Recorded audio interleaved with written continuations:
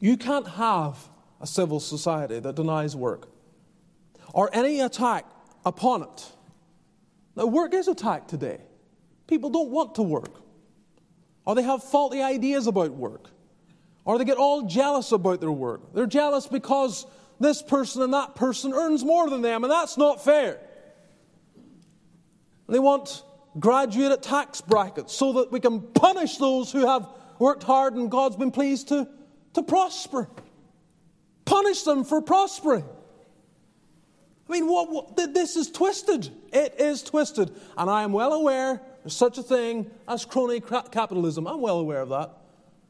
But the idea that we should attack everyone who prospers, and you can actually sell it as a good idea. Everyone who earns over $400,000 a year, let's tax them even more. And everyone thinks, yay, that's a great idea. There's something wrong in the mentality about work. It wants to punish work.